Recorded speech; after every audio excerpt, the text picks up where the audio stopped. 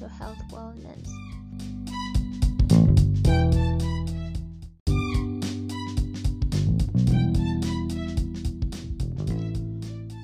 I want to apologize. I wasn't able to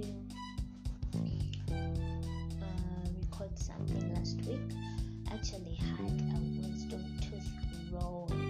Oh my god, it was really painful. I kept on reading different articles on wisdom teeth, the pain, and apparently it was just erupting and it wasn't impacted, so I am actually okay. So in my previous episode I had shared about grief, how grief is a reaction to loss, any kind of loss, be it death of a loved one, be it loss of a job, loss of marriage, loss of a relationship, loss of a pet, any kind of loss. And grief is like a wound that needs to be nurtured, and with time it gets okay. So the symptoms of grief disappear with time. And then as you're taking care of your wound, it gets infected. So today I would like to share about complicated grief. A complicated grief is when your wound gets infected. Now, complicated grief is referred to as maybe abnormal grief, chronic grief. It's referred to as complicated grief disorder. It's referred to as exaggerated grief. It's referred to as prolonged grief disorder. And then in the DSM, it's PCPD, which is persistent complex bereavement disorder. And persistent complex bereavement disorder, complicated grief, oh my god, it's quite a big word, is still under further study. But I want to give us the proposed criteria according to the DSM. And if you have at least one of, because there's a set of 3 symptoms that show that you are experiencing complicated grief or you are going through complicated grief.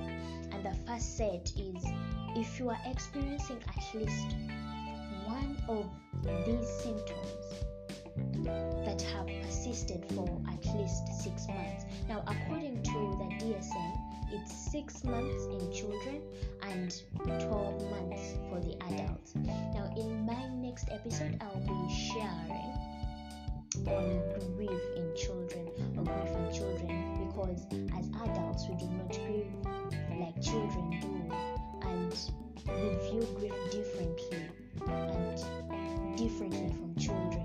So I'll be sharing on grief in children. So if you do experience at least one of the following symptoms or more days than not, and they have persisted for at least 12 months in adults and 6 months in children. 1, you have persistent yearning or longing for your loss, maybe the person you've lost, maybe for the job, maybe for the divorce. Symptom number 1. Then 2, you have intense sorrow and emotional pain as a response to the death. Then 3, preoccupation with the deceased, overthinking about the deceased. Then 4, preoccupation with the circumstances of the death, with the circumstances of the loss. I would want to make it general, because like we said, grief is not only a reaction to a loss of a person, which is bereavement, and it goes to any kind of loss that has happened in your life. So I would want you to to remove deceased from a person to loss.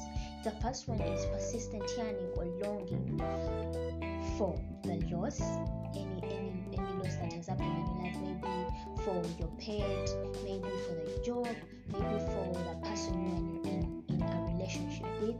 Then 2, intense sorrow and emotional pain as a response to the loss. Then preoccupation with the loss, then preoccupation with the loss, and also preoccupation with the circumstances of the loss. Now, if you have at least one of these symptoms, for at least 12 months if you're an adult, then for at least 6 months if it's in children, then you know you're experiencing complicated grief. Then we have another set, which is reactive distress to the death. And with these symptoms, if you have at least, or if you experience at least 6 symptoms for more than what, that is in a span of 12 months and 6 months. 1, marked difficulty accepting the loss. 2, experiencing disbelief or emotional numbness over the loss. 3, difficulty with positive reminiscing about the loss. 4, bitterness or anger related to the loss.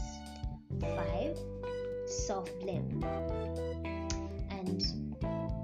And here everything that has to do with the loss, you feel it is your fault.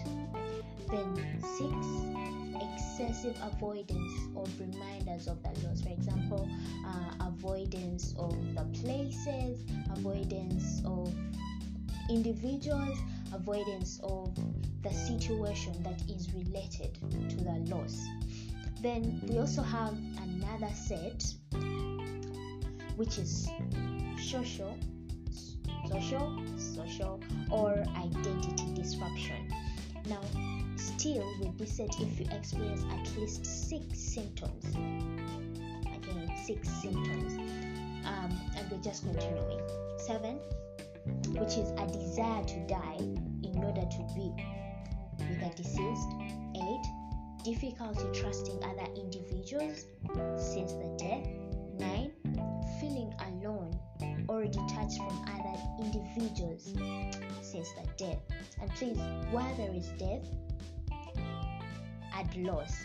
Then 10, feeling that life is meaningless or empty without the loss, or the belief that one cannot function without the loss. If you believe you cannot function without your job, you cannot function without your partner, then you might be experiencing complicated grief. Then 11, confusion about one's role in life or a diminished sense of one's identity.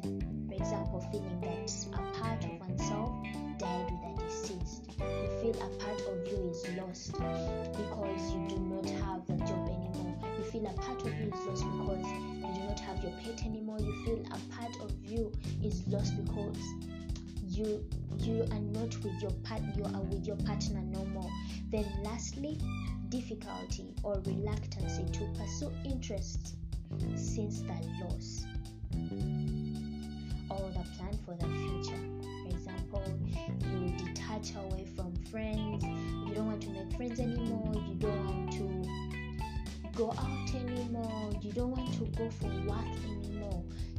You really lose all kinds of interests because of the loss.